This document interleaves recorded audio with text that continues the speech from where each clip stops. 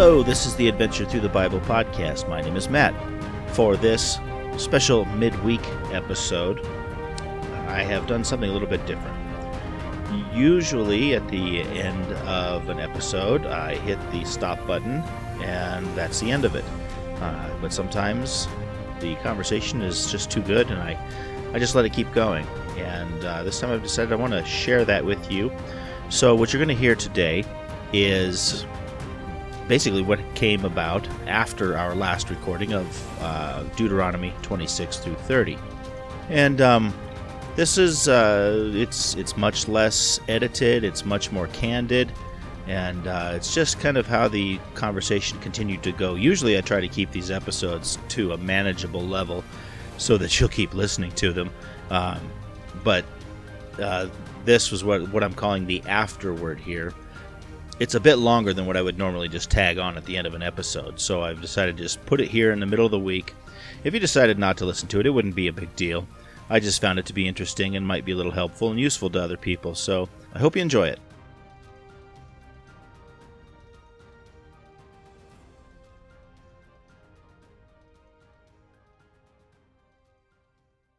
Well, thank you guys. This was a good... That was a good one.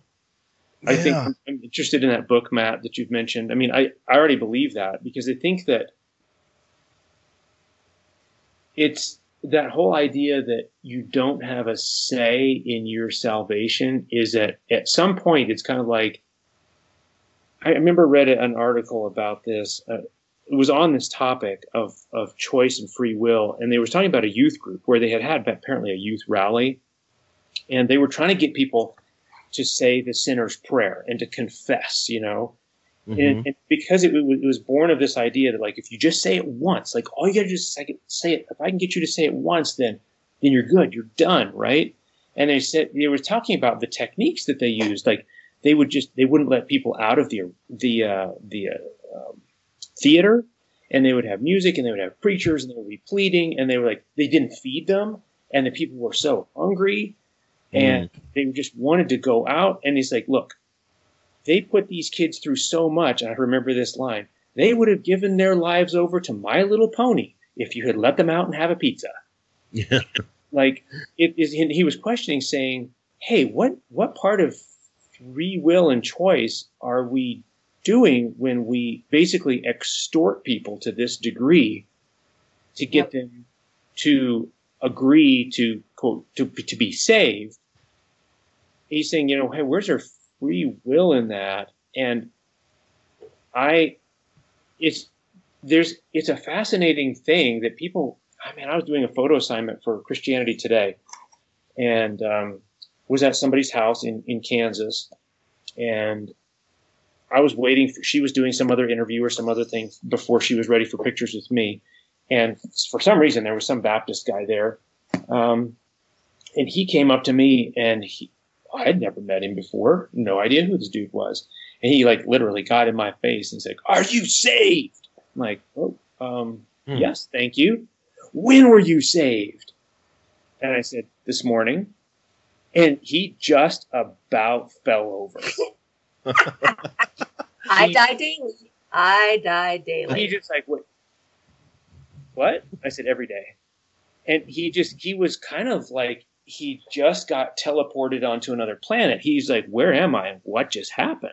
Because his assumption was, I got saved on a particular day and time in the past. And since then, I don't have to think about it. Yeah. So, yeah, it's a real thing. And it paints an interesting picture of God where he's saying basically, yeah, you don't get a choice in this. If you can get tricked into it once, if you get sold on this thing once, if you were in dire straits at one time, it's kind of like we read in the Old Testament. It's like, hey, be careful what you say because you've got these vows that you say. And here's the thing. God lets people get out of their vows. In the Old Testament, it's like, well, all right, if you said something in haste, you can get out of it. What do you have to add, a fifth to it? Yeah. Mm-hmm. Yeah. 20%. You can pay 20% more and you can undo your vow. I mean, this is in the days of like legalistic kind of like this is how God is always saying, hey, if you didn't mean it, you want to get out of it, you can back out. Yeah. And for us to go to a point to where we'll say, "No, you can't ever get out," it leads people to be like, well, if I'm saved and there's nothing I can do to be lost, then I guess I can really truly follow my heart at this point. And to that point, John Eldredge writes a lot about this. There's two hearts. There's the heart that is the unsaved, and there's the heart that is the one that is in constant obedience to God. So where he puts his law in our heart, and if he puts his law in our heart and we're doing what he wants us to do, then our heart should resonate and be joyful with that. Mm-hmm. And so we have to be careful about this whole idea of following the heart. Is that safe or not safe? It's like, well, is your heart in sync with his or not? Mm-hmm. You know, one of the things that's always struck me about that whole once saved, always saved mentality is like, well, why isn't, if that is true, if your choice can only operate in one direction, then why is it not also once unsaved, always unsaved? You know what I mean? Like, I don't understand why someone who is quote unquote fallen and has not signed on with God by a certain time or age, why isn't that permanent as well? Yeah. I mean, we know as time goes through to the end of the world, we know there comes a point to where when you've made your decision, that's it. Like, that's your decision for the rest of eternity. He who is righteous, let him be righteous still. He who is filthy, let him be filthy still. But in the realm of once saved, always saved, why is that the only choice that counts? Why doesn't the opposite choice count as well? I don't know. I've never really understood that. Right. Yeah, you make a good point, Karen. So Matt, has the book addressed the idea of, in Revelation, it makes a specific point, like at this point in time, Yep. your decision becomes permanent. And it's weird that it would say that if that were not a unique situation. I'm only about 2/3 of the way through the book, and the book is more specifically about living a life as a forgiven person. It's not so much about choosing salvation, so much as understanding that you were forgiven at the cross, and it's trying to get you out of the trap of constantly asking for forgiveness, which is not to say don't repent, but understanding that you don't have to keep asking for what you already have. Oh, salvation! Like if you've asked for him to save you, you can acknowledge that maybe and say, "Thank you for saving me. I am one with you." At the same time, and again, this is a John Eldredge thing because I get his emails every day. Is that if we sin, if we fall into sin, that we repent of that sin immediately, which is different than, oh, I'm lost and you have to save me again. It's like, look, I did this thing. I don't want to do this thing. I am acknowledging this was wrong, and I'm giving it to you, and let's move on. Yeah, I think that's it. And it's, yeah. Stop wallowing in this concept of constantly having to ask for forgiveness because you've already got it. So there's a Greek word. There's a Greek word specifically for that kind of forgiveness. And if I really racked my brain, I could come up with what the Greek word was, but it's forgiveness. Let's see if I can say this right. It's forgiveness that changes the heart of the forgiven, right? It has nothing to do with the forgiver because it's already in place. It's forgiveness that finally sinks into the heart of the forgiven so that they accept it. And it's a very specific, I love studying foreign languages because they have these specific words for these kind of nebulous concepts that it takes me an entire paragraph to say. Yeah. But to me, it falls under that. Oh, go ahead. Oh, I was just going to say, to me, that's really cool because there are people who they might know in their head that God has forgiven them, but they have not yet accepted that, and they struggle with that. And so it's not a forgiveness problem. It's from God. It's an internal forgiveness problem. It's an acceptance problem. Yeah. I think it's that age-old analogy where they say that you go and you stand at the foot of the cross and you drop your sins there. Yeah. And ask for forgiveness, and then on the way out, you pick them back up. Right. Yeah. So that's kind of the gist of the book. It doesn't really talk about it didn't talk a lot about the once saved, always saved, but it's sort of, he kind of tries to touch on it. And so I'm not done, so I don't want to make a judgment on that part of it just yet, but it does sort of seem that he holds to the idea that you've been saved and you don't have to worry about that right now. But it's not like he's like, you can just go do whatever you want either, you know. Well, the absolute mentality, and I see where he's coming from, because I know plenty of people that struggle with it. The absolute mentality of, I've been forgiven. If I'm still struggling with the same issues, the struggle is in me, not in the Savior who forgave. Mm-hmm. Well, I get that. Yeah. And that's it. That's the gist of That's a one and done, right? Is accept your forgiveness. Accept that you have it, you know. Yeah. And if you sin, you don't have to go, oh, God, please forgive me. I'm so sorry. You know, please forgive me. No, you've already been forgiven. So, yeah, you know. It's super powerful. You're still recording, by the way, Matt. Yeah, I am. And I'm part of a paid mastermind workshop kind of a thing, having to do with moving your business forward. And I'm not going to lie, it's been pretty transformational for me. And one of the first things our mentor had us do is make a list of 20 I am statements. And I thought, oh, this is blasphemous. And they're like, no, that's not what it's talking about. He said, okay, this is the thing, your brain, this is a really important thing. And it goes straight to what you're talking about, Matt, is he's saying, and I'm thinking he might be right here, is your brain can't hold two contrasting beliefs about yourself at the same time. Mm. You can't believe I'm forgiven, in this context, that I am forgiven and I am free from that debt of sin, and I'm actually not forgiven and I'm going to be punished for this. You can't hold both of those at the same time. Like, your brain can't do that. You're going to pick one or the other and you're going to go with it. And so in the context of this mastermind, he said, look, write 20 I am statements about yourself as you would like to see yourself in the future, but write them right now as if they are real. So Karen would write, I am a licensed therapist with a thriving business. Well, she's not there yet. But if she writes that down, it says, I am a licensed therapist with a thriving business. I am helping people overcome their problems. I am living. I've been doing this for 45 days, and I'm not going to lie. Karen can attest to this. I wrote down, I am a published author. And all of a sudden I was like, well, if I'm a published author, I should probably get busy and start writing a book. And I started writing a book. Like, it was absolutely transformational to me. And if you believe and you write, I think there's power in writing it down. I am forgiven. And it sinks into, like, that's part of my identity.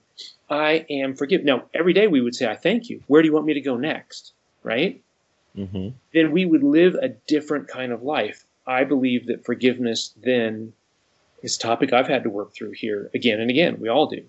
That if we really believe I am forgiven, now that grace sinks into us, and it's like, well, then I can forgive you. Yep. It allows us to overflow right there. I think, too, I'm going to bring her up, and she's asleep right now, but don't tell her I said this, but Gina is, that's all she really does is positive affirmations. She goes, if I put it out as a negative, then that's what I'm going to get is something negative. Yes. If I put things out as a positive, and I thank God that I already have something, thank you for the healing. Thank you for the strength. Thank you for the guidance today. I'm already taking that step that I already have it. I'm putting out those positive affirmations and positive vibes every single day, and that's what I'm going to get in return. And it's not bizarre, but it's mind-blowing how differently we can see this. I was listening to a podcast, and there's a woman, she immigrated to the U.S. maybe 10 years ago from India, probably 15 years ago. And she worked in corporate sales in Nordstrom's, and then she decided to get into real estate. And she was telling the story of her first flip. That's where you buy a wrecked up house, and then you fix it all up and you sell it.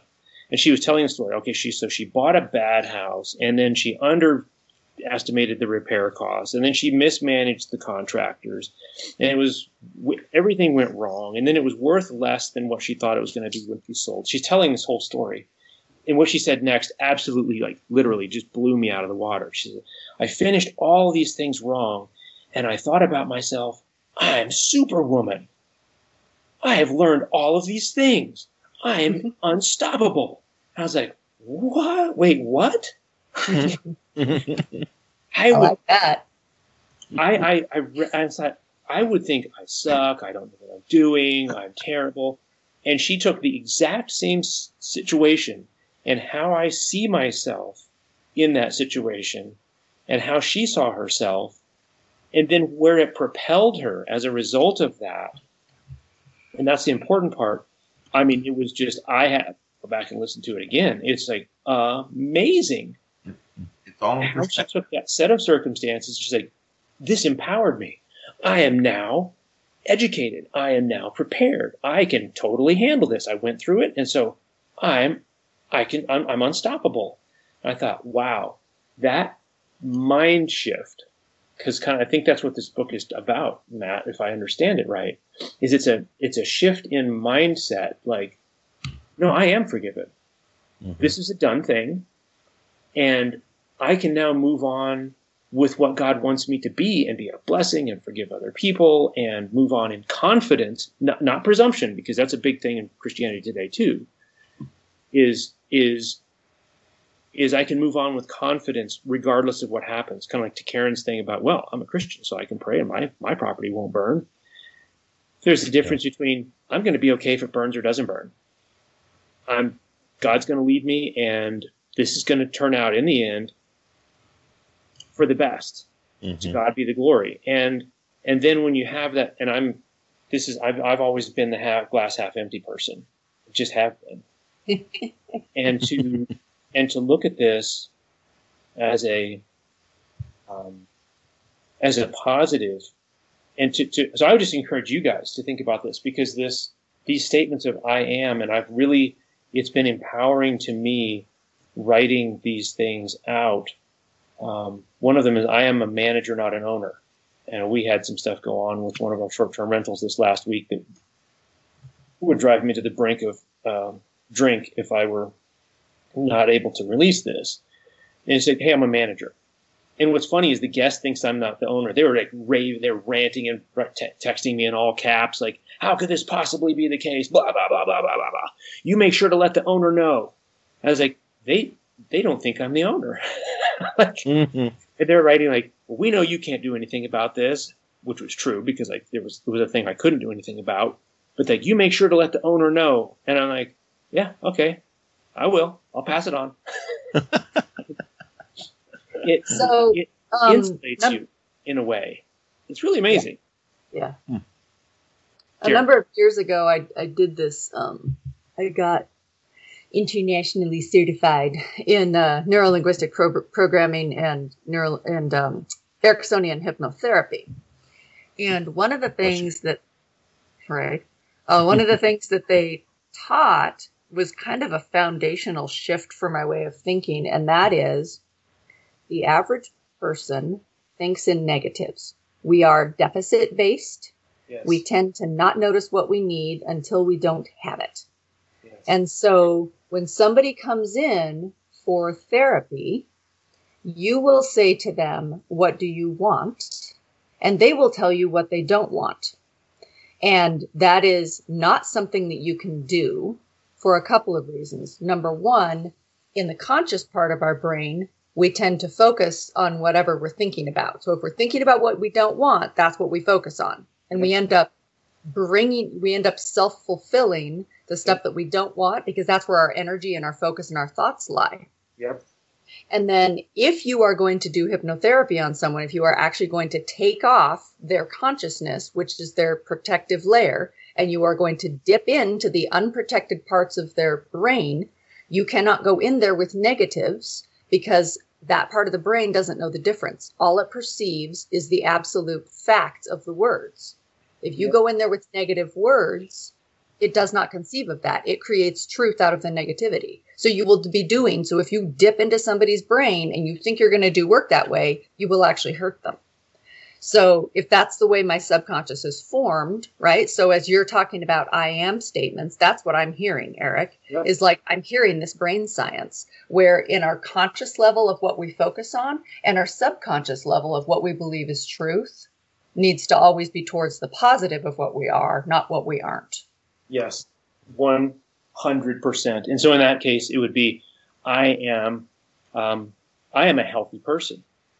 I am living positively. Instead of I'm not a smoker, because all your brain hears is smoker. Right. It doesn't hear the not part. Like I'm not poor. All it hears is poor.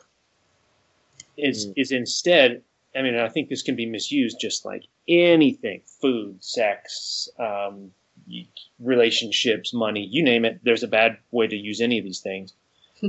But if we say I am,